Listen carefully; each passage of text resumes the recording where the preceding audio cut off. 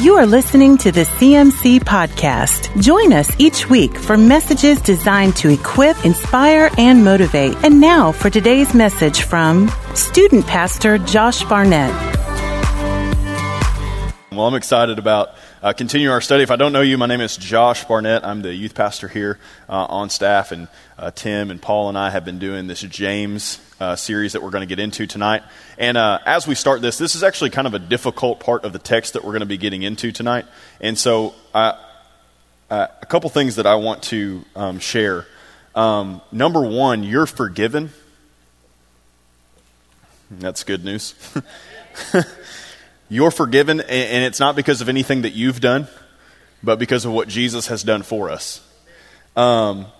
He loves you more than you could imagine. Praise God. Thank you for your love.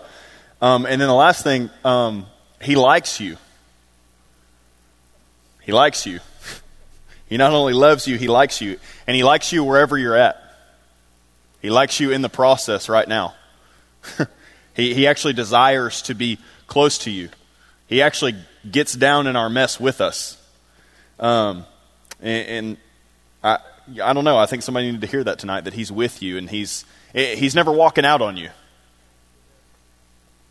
And He'll sit with you in your mess as long as you're there. And He'll be waiting to walk out with you. He enjoys you. He enjoys your company. So now let's go to James chapter 2.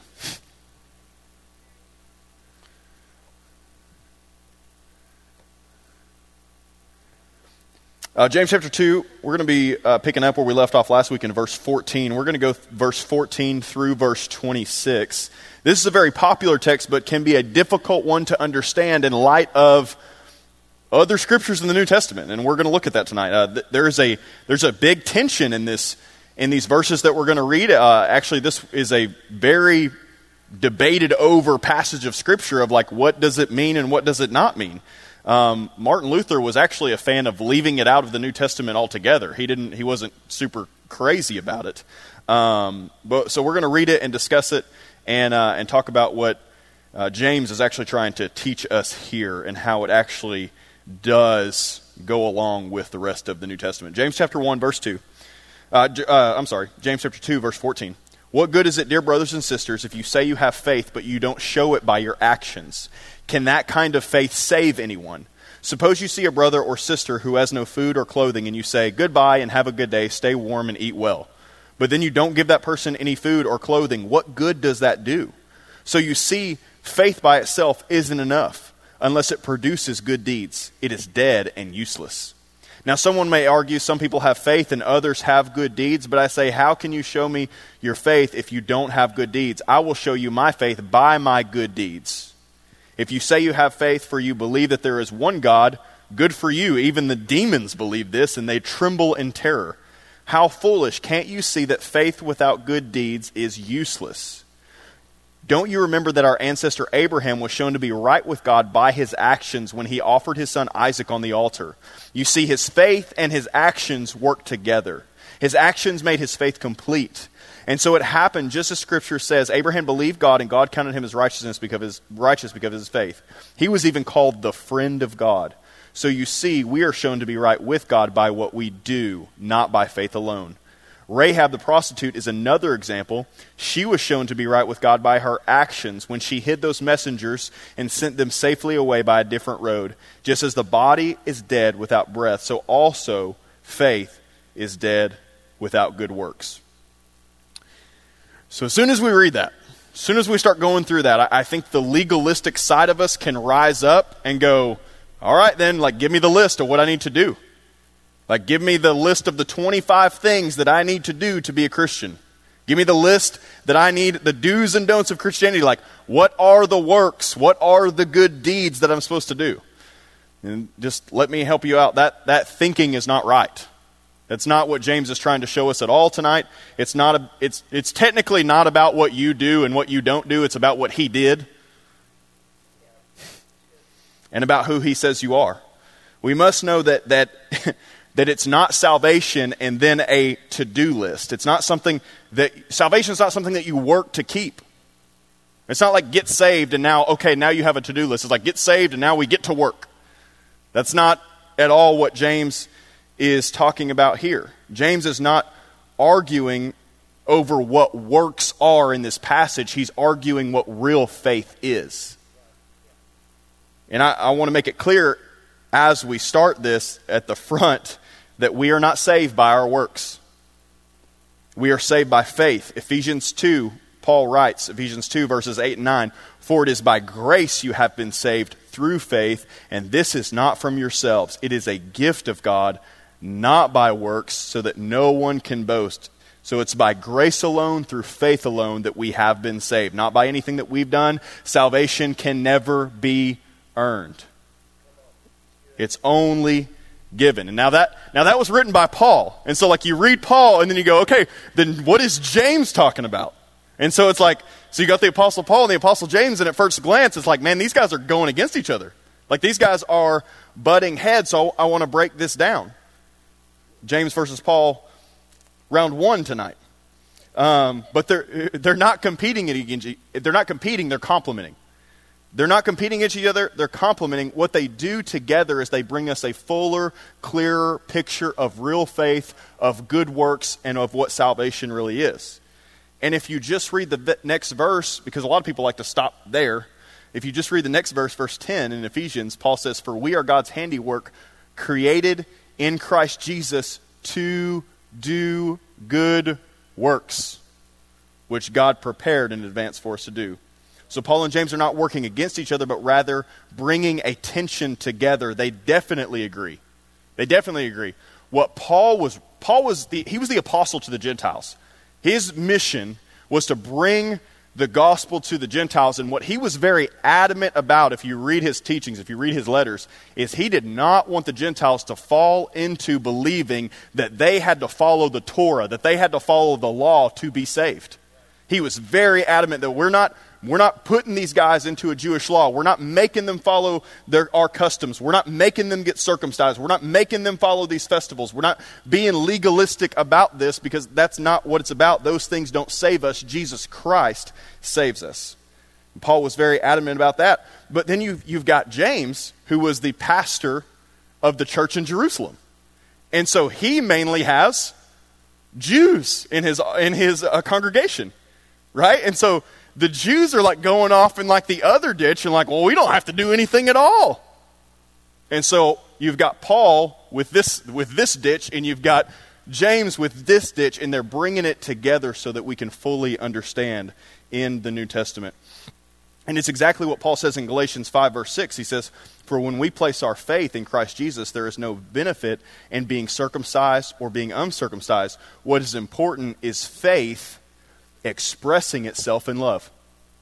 So there's your good work right there. Faith expressing itself in love. In Romans chapter 3, verse 27, 28, it almost seems like we have another contradiction, because Paul says, "Can we boast then that we have not done anything to be accepted by God? No, because our acquittal is not based on obeying the law, it is based on faith. So we are made right with God through faith and not by obeying the law." And a lot of people that would want to argue, like, it's just faith alone and it's nothing else. Like, doesn't matter, like all grace, all faith, like nothing else. Well, he goes on to say in verse 29 through 31, he says, "After all, God is the God of the Jews. Is he the God of the Jews only? Isn't he the God of the Gentiles? Of course he is. There's only one God, and he makes people right with him only by faith, whether they are Jews or Gentiles. Well then, if we emphasize faith, does that mean we forget about the law?" And he says with exclamation point, "Of course not." Just because you're saved by faith alone doesn't mean you get to do whatever you want to do. Because he says, in fact, only when we have faith do we truly fulfill the law. Paul shows us that it's by faith that we can truly fulfill the law. Fulfill the law, obey God, love him, love his people. All right, last one. Can I do one more? Is that okay? I like this. I don't know if you're enjoying this, but this is fun for me. 2 Corinthians chapter 5, verses 14 through 17 says, "Either way, Christ's love controls us. Since we believe that Christ died for all, we also believe that we have all died to our old life. He died for everyone so that those who receive his new life will no longer live for themselves. Instead, they will live for Christ, who died and was raised for them. So we have stopped evaluating others from a human point of view. At one time, we thought of Christ merely from a human point of view, how differently we know him now. This means that anyone who belongs to Christ has become a new person. The old life is gone. The new has begun. And so what Paul and James both know is that when the word of truth pierces our heart, when we truly understand salvation, we fully put our faith in Christ alone, transformation takes place. Transformation actually takes place. And what James is trying to get across to us is that if there's no transformation, there's no salvation. If there's no transformation, there's no salvation. And that's what James is trying to bring to a point here. So James didn't contradict the Apostle Paul. James merely is clarifying to us what kind of faith saves. We are saved by grace through faith, not by works, but saving faith will have works accompany it. And if you get anything that I'm saying at all tonight, everybody listen to this one point. This is the whole point. I could say this and we could just say amen and go home. All right? Faith alone saves, but faith that saves is not alone. It has good works with it. Faith alone saves, but the faith that saves is not alone. It has good works with it.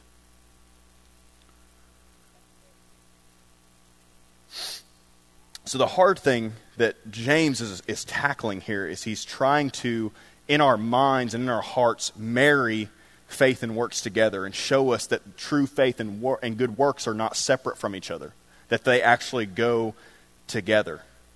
He is saying that faith alone saves, but he's saying it's a certain kind of faith. It's a real faith. It's a genuine faith. It's a faith that produces good works. That produces good works. James is not arguing that works must be added to faith. We don't get saved to get to work on our works. He would be arguing then that we would actually still be enslaved to the law. He'd be arguing that the cross didn't mean anything. We've got to know that Jesus fulfilled the law. He did the ultimate work that saved us and sanctified us. He's arguing that genuine biblical faith will inevitably be characterized by works. So, let's define what faith is.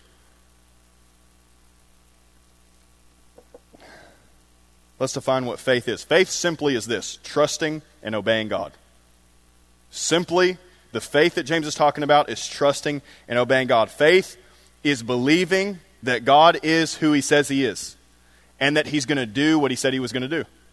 That's what faith is. It's trust and obedience to God because you believe he is who he says he is, and he's going to do what he said he was going to do.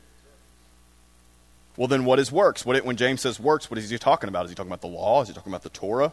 What's he talking about? Works, simply put, for all of us, always needs to be loving God and loving others. That's what it is. That's what works is. It's loving God and loving others. Matthew chapter 22. And if you'll read the teachings of Jesus and then you read James, it's like he's just saying what Jesus said in a different way is all he's doing. It's just like you read the Sermon on the Mount and then you go read James. It's like, okay, James, you're just repeating your brother. Matthew 22, verse 35 through 40, says that an expert in religious law was going to trap him with a question. He says, "Teacher, what is the most important commandment in the law of Moses?" Jesus replied, "You must love the Lord your God with all your heart, all your soul, all your mind, all your strength. This is the first and greatest commandment. A second is equally important. Love your neighbor as yourself." And he ends it with this: the entire law and all the demands of the prophets are based on these two commandments. So everything, Jesus says, sum it up. Love God, love people. That's as simple as he could make it. And that's a true faith will cause you to love God and love people. That's what it really is. All the law hangs on these, okay? Well, how do you love God? How do I show God that I love him? You pursue him. You go after a relationship with him. You obey him. You surrender to him. And if you love God with all that you are, like he's saying here, then actually loving your neighbor as yourself will be a byproduct of loving God.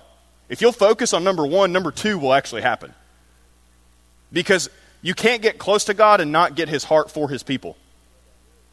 Right? And Paul was talking about a couple weeks ago, even those people that annoy you, those hard people in your life. But if you'll get close to God, he'll put his love in your heart for that person, and you will love your neighbor as yourself. Who's your neighbor? Everybody.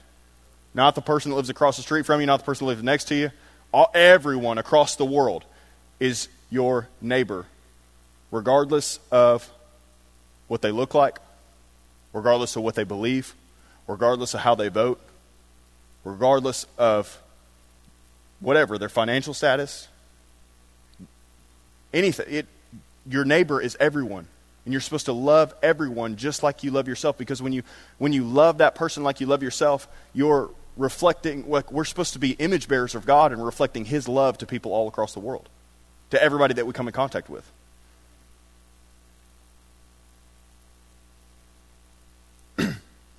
And, I'll say this. God is not looking for you to be perfect in this area. He's looking for progress. He's looking for progress. So show of hands, like, who loved God and everybody around you perfectly this week? Nobody? Anybody raise their hand? Then you can check off, like, thou shalt not lie, like you blew that one. Right? So, like, listen, like, none of us in here love God like we 100% should have this week, and none of us loved people, and that's the really hard one, loved people like 100% we should have this week, right? And so God's not looking for you to be perfect. He's looking for progress. He's looking like, are you trying to do these things? Do you have a desire to do these things? That's what he's looking for. So, because of that, there's no way we could argue that we have to add works to our faith to save us, because we cannot save ourselves. There's no way that we can love God and love people perfectly. Only one person did that. And his name was Jesus. And he fulfilled that. And now he empowers us. His grace empowers us to do that. Do we fall short? Yes. But the goal is to get better and better and better and better at it. And listen, that's not like a heavy, if that feels heavy to you, of like, oh, I got to get better at loving God and loving people, maybe it's because you don't understand that he did it perfectly so that you wouldn't have to. Because if you would have to do those things perfectly, then we needed to nail you to the cross. Tracking with me? Okay. Instead, we have genuine, real faith in God. When we have that, our works begin to stem from our faith. Real faith leads to good works. Real faith leads to an ongoing, growing love for God and for others. Works do not add to our faith or create our faith or save us. But a faith that produces good works is a real saving faith. James in this text is proving that real faith includes good works. And he does it by pointing out three things. So if you're taking notes tonight, he does it by pointing out three things. Number one, faith without works is useless. Faith without works is useless. You see it in verses 14 through 17. What good is it, dear brothers and sisters, if you say you have faith but don't show it by your actions? Can that kind of faith save anyone? Suppose you see a brother or sister who has no food and no clothing, and you say goodbye and have a good day, stay warm and eat well, but then you don't give that person any food or clothing. So you see, faith by itself isn't good unless it produces good deeds. It is dead and useless. So he sets up the situation, like if you see somebody in need, and like you see a brother in need and you don't do anything about it, that's useless. That's useless. So like what kind of faith do you have? And listen, he's talking about like a Christian brother or sister who's like fallen on hard times. Fallen on hard times, that we would feel compassion for our family and we would reach out and help. But it would be like, I don't know, just somehow somebody that you know falling on hard times and them telling you about it, and you're just like, all right, well, God bless you. Have a great day. Like, what? Like that is not what we are called to do. It's like saying like, cool, like hope it works out for you, buddy. No, like if it's your brother or sister in Christ, like then we should, there's a love in us that should reach out and want to help them. Actually, I heard a thing earlier today that the New Testament church, if they heard that they had a Christian brother or sister who was hungry, who didn't have money to buy food, that they themselves would give up food and save their money day to day so that they could buy that person food. They would go on a fast. That's incredible. Right? So it's this place that we get where we want to help our brothers and sisters who are in need. And if we don't do that, then our faith, James is saying that our faith is useless. It helps no one. We've got to know we have not been blessed by God just to make our lives better. That's not a bad thing. But we've got to know we are primarily blessed by God to be a blessing to other people. When you have true saving faith, you love God and you love his people, and you use what you've been blessed with to help those around you to build the kingdom. And all James is doing here is he's mirroring the teaching of Jesus found in mirroring the teaching of Jesus found in Matthew chapter 25, where Jesus says, I was hungry and you didn't give me anything to eat. I was thirsty and you didn't clothe me. Right? And Jesus, when do we see you like that? And he said, whenever you saw your brother and sister in need and you didn't do it for me, didn't do it for them, you also didn't do it for me.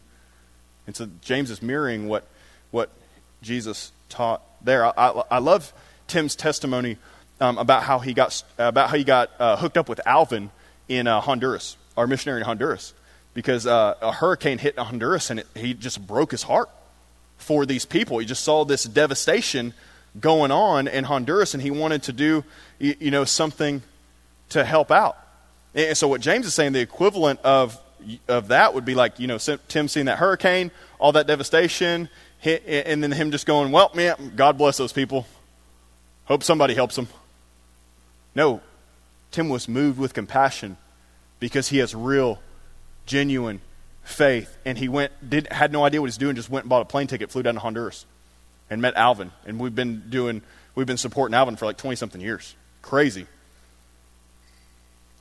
Faith without works is useless to everyone. It doesn't help you. It doesn't help God. It doesn't help anyone around you. Works of loving service are not a subtitle, but they're rather verification of our faith in Jesus.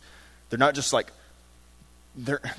part of it. Like, they verify that we do have faith in Christ. Faith without works is useless to the one in need, and it's actually faith without works is useless to the one who has much. Like, I want to say this to you tonight. Like, faith without works is useless to the one who has much, because how much does it do in our hearts when we're generous to other people?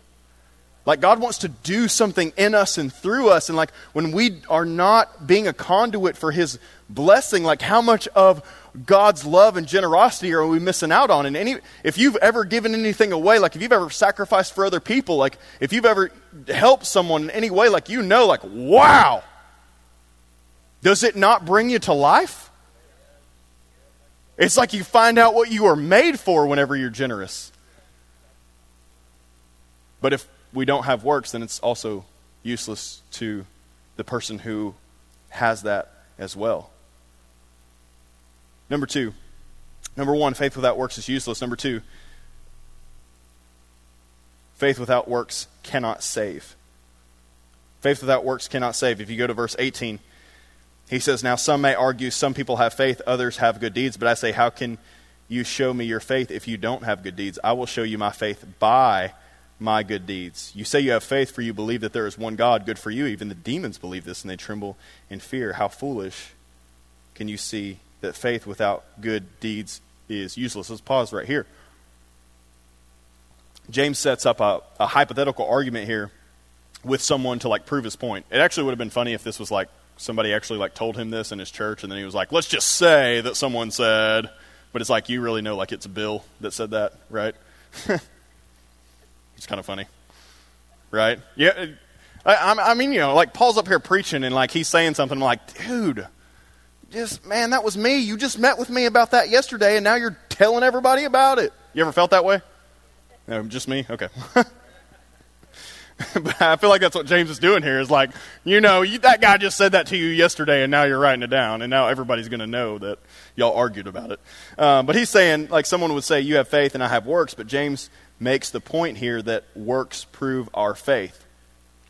Because he's saying, okay, you say you just have faith, okay, well then show me. Show me. Don't let it be this ambiguous thing. Show me that you have faith. And one example that I've seen a few people use is the example of a chair. How do you know that the chair will hold you? You sit down in it. Right? You sit down in the chair. At our house, my wife has this. Does anybody else's wives like buy old chairs and paint them, and like put them in the corner of a house? My wife did that with a chair. That chair is like, the rule is like, don't sit on that chair because it won't hold you. Like, right? Like, I have no faith in that chair because it will break. That chair is decoration.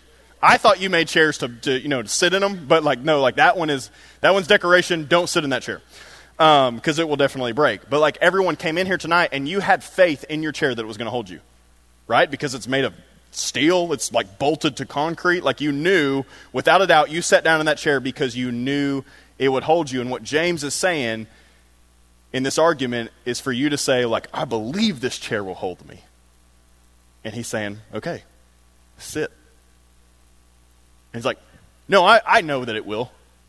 I know that it will hold me, but I don't want to sit down. I want to stand. And James is saying, like, no, like, show me that you have faith in that chair. Just sit in it, right? And it's like, no, like, I don't, had bad experience with chairs before. Right? That's what James, it's simple, like, have a seat. Have a seat, right? You believe that chair will hold you, like, good for you. Even demons believe that. Right? But they don't have a seat. Have a seat. That's how you prove that you believe the chair will hold you. So we've got to understand that intellectual agreement that God is real is not real faith. Right? Intellectual agreement that God is real, that is not faith. That's not the faith that James is talking about here. It's putting our trust in God. It's going all in on Him. It's turning our lives over to Him.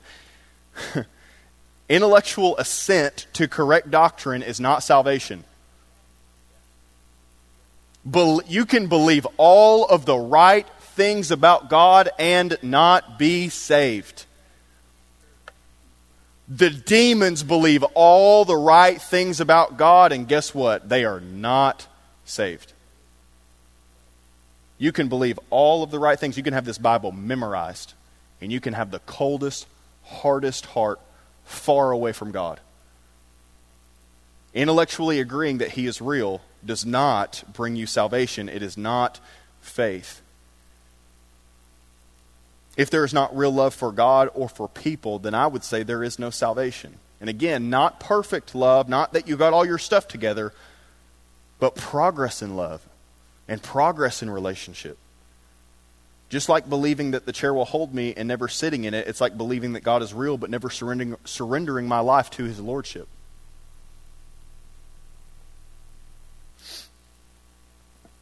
Faith alone saves you, but it's not faith that is alone. Works are a part of real faith. Okay, let's continue in this section here. Verse 21. Don't you remember that our ancestor Abraham was shown to be right with God by his actions when he offered his son Isaac on the altar? You see, his faith and his actions worked together. His actions made his faith complete. And so it happened, just as Scriptures say, Abraham believed God and God counted him as righteous because of his faith. He was even called the friend of God. So you see, we are shown to be right with God by what we do, not by faith alone. Rahab the prostitute is another example. She was shown to be right with God by her actions when she hid those messengers and sent them safely away by a different road. So he uses two examples here from Scripture to prove his point. Two examples. Number one, no surprise, right? Abraham. Abraham. He's the father of Israel. Like, he's the father of the nation. Like, Father Abraham. Many sons.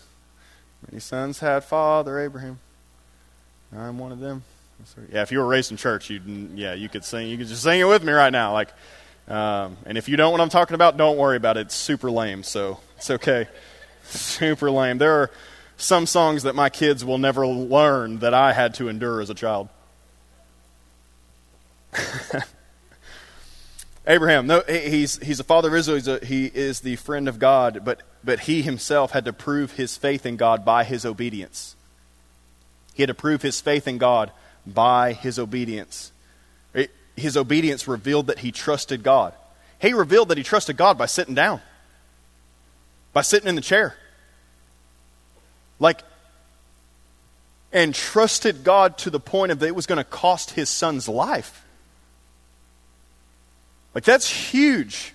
Like, I'm the father of many nations. I've been waiting on this boy for 25 years, and he finally gets here. He starts growing up, and now you want me to go kill him. Abraham never questions God.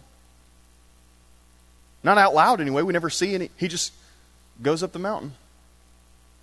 Goes up the mountain. And if you go to Hebrews 11, it basically says that Abraham reasoned in his mind that God was going to raise Isaac back to life. And so he was sold out to God. Whatever God told him to do, like, I'm going. Like, that's crazy, awesome faith. But James is saying he was proved to be right with God because of his obedience, because of what he did. He trusted God. He took the promise, he took the dream, and he laid it on the altar. And I don't believe that God stopped him until there was no going back. The angel, like, obviously he didn't kill his son, but for 3 days in Abraham's mind, Isaac was dead.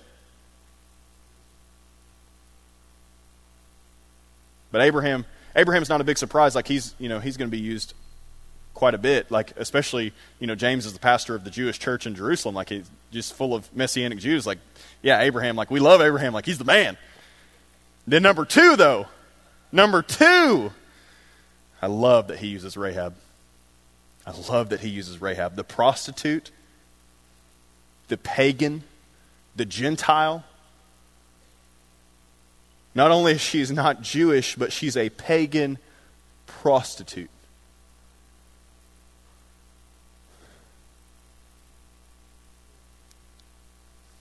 And listen, like, I think sometimes it's so easy to just, I think it's so easy for us to become legalistic and think like, man, that person is really, really, really screwed up. And we don't see people the way that God sees them. And I'm talking about myself too. It's so much easier to read about Abraham than it is a prostitute. But I will say this tonight, that no little girl grows up dreaming about being a prostitute.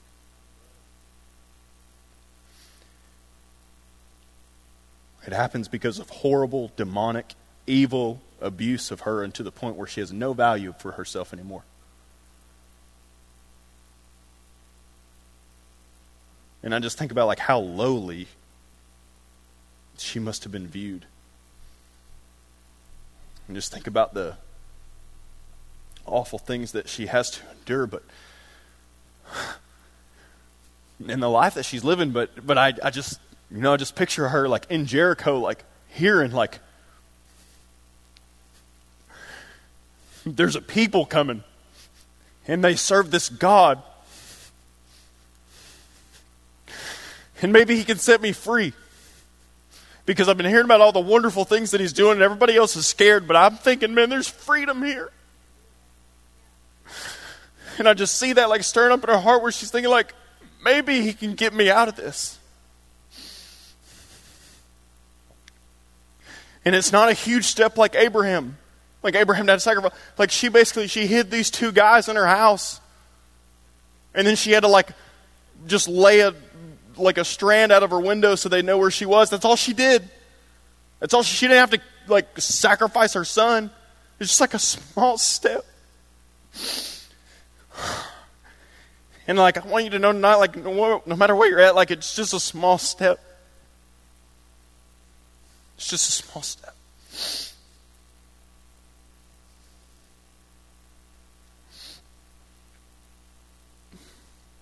I think some of us, even when we read this, like, we're waiting on, like, Josh, like, get to the list of works, get to the things that I need to do to add to my faith tonight. But how simple was Rahab's obedience, and how messed up of a life did she have? But because of her small steps, she was saved. And faith without works cannot save. If she did not make that small step, she would have not been saved. And guess what? She is in the lineage of Jesus. She's an ancestor of our Savior. It's incredible. She's a part of our family. God will save anyone. All they have to do is just simply trust, just take that small step. And man, I was thinking about this tonight. Like, you take that small step and like, he's coming with an army. And he doesn't care what you're bound by. He's coming. He doesn't care what fortified city you live in. You take a small step towards him and he's coming to set you free. That is grace. That is what grace is that he's coming to loose you from whatever you're bound to. He's coming to set you free forever. Papa's on the way. There's this movie, I don't know if you've seen it or not, there's this movie, I think it's on Netflix and Prime and all kind of stuff, so you could easily watch it, but it's called The Heart of Man, and I always show it to our interns and our high school students, and it's about like our sexual brokenness and the father heart of God, and it shows like a reenactment of the prodigal son story, and the son like runs away, and he like has this relationship with this woman, and then he gets trapped in this cave by like this demonic guy. And then he just calls out for help, and like his dad comes. It is, I'm gonna fall apart. It's just so amazing because like every time he like steps up, like he and the father comes, I just weep. Like it's so, his grace is so. How beautiful is the gospel of Jesus?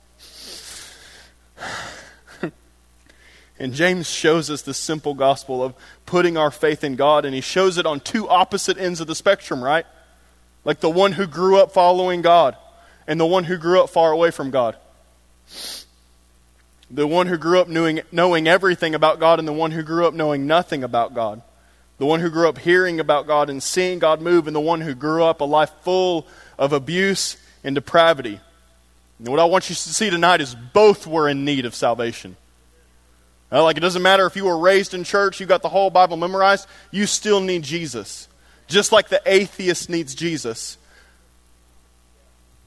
Your family drug you to church, you've been here every time the door's open, right? You got this whole, you could preach this better than I could, you still need Jesus. Just like the prostitute still needs Jesus. Just like the Muslim still needs Jesus.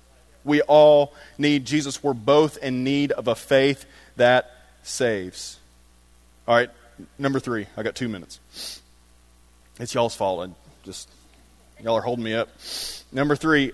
Faith without works is dead. Faith without works is dead. It's useless. It cannot save. Number 3, faith without works is dead. He says it twice. He says it in verse 26 and verse 17. And he's saying that faith without works is no faith at all. Just like you are not alive without breath, neither is faith alive without works. A Christian with real faith in their life is going to produce fruit. We're going to produce things. Real faith is going to produce good works. Where there is no fruit, there is no faith. So do a fruit check. Do a fruit. Well, how do I check my fruit? Let's start with the fruit of the Spirit. Do you love? Do you have joy? Do you have peace? Do you have patience, kindness, goodness, faithfulness, gentleness, self-control? That's a good place to start on my fruit check. Are you reflecting the image of God? Are you making disciples? And listen, we've got to know, just like a tree, we don't get our life from our fruit. We don't get our life from our fruit. Where do we get our life from? Where do trees get their life from? They get them from their roots. The roots produce the fruit. The faith produces good works. If you're not bearing fruit, it's not that you have a fruit problem. It's that you have a faith problem. It's that you have a root problem. Psalms chapter 1 says, oh, the joys of those who do not follow the advice of the wicked, standing around with sinners or join in with mockers, but they delight in the law of the Lord, meditating on it day and night. They are like trees planted along the riverbank, bearing fruit each season. Their leaves never wither, and they prosper in all they do. Where are you planted? Where was the tree planted? Planted by the streams. Who's the stream? Jesus. Jesus. I'm going to end with this. Turn to, because I'm out of time, turn to John 15.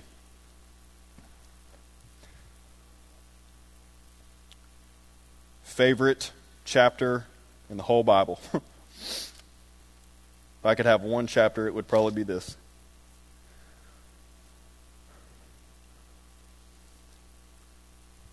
Verse 1. I'm reading from the Passion Translation because I love the way that it words it. It says, I am a true sprouting vine.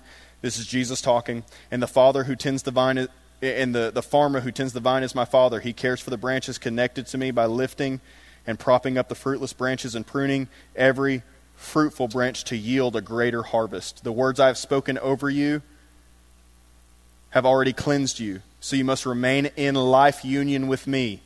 Most translations say, abide in me, or remain in me, for I remain in life union with you. For as a branch severed from a vine will not bear fruit, so your life will be fruitless unless you live your life intimately joined to mine. I am the sprouting vine, you're my branches. As you live in union with me, as your source, fruitfulness will stem from within you. But when you live separated from me, you are powerless. If a person who is separated from me, he'll be discarded. Such branches are gathered up, thrown into the fire to be burned. But if you have life union with me, and if my words live powerfully in you, then you can ask whatever you desire, and it will be done. When your lives bear abundant fruit, you demonstrate that you are mature disciples who glorify my Father. I love each one of you with the same love that the Father loves me. Wow. You must continually let my love nourish your heart. If you keep my commands, you will live in my love, just as I have kept my Father's commands, for I continually live, nourished, and empower his love. He goes on, so good. Read the rest of it later. But what Jesus is saying, abide in me, remain in me, plant yourself in me. I'm the vine, you're the branches. If you stay in me, you'll produce fruit. If you have real faith, if you put it in me, you'll have good works. It's just a natural byproduct. It all comes from our relationship with Jesus. So to end, faith is our trust and belief in God. Works are our obedience. You cannot have one without the other. If you trust and believe in God, then you're going to obey him. James is not saying that faith alone doesn't save us. He's saying that if we have faith, true faith in God, then obedience will be a natural byproduct. Y'all stand with me.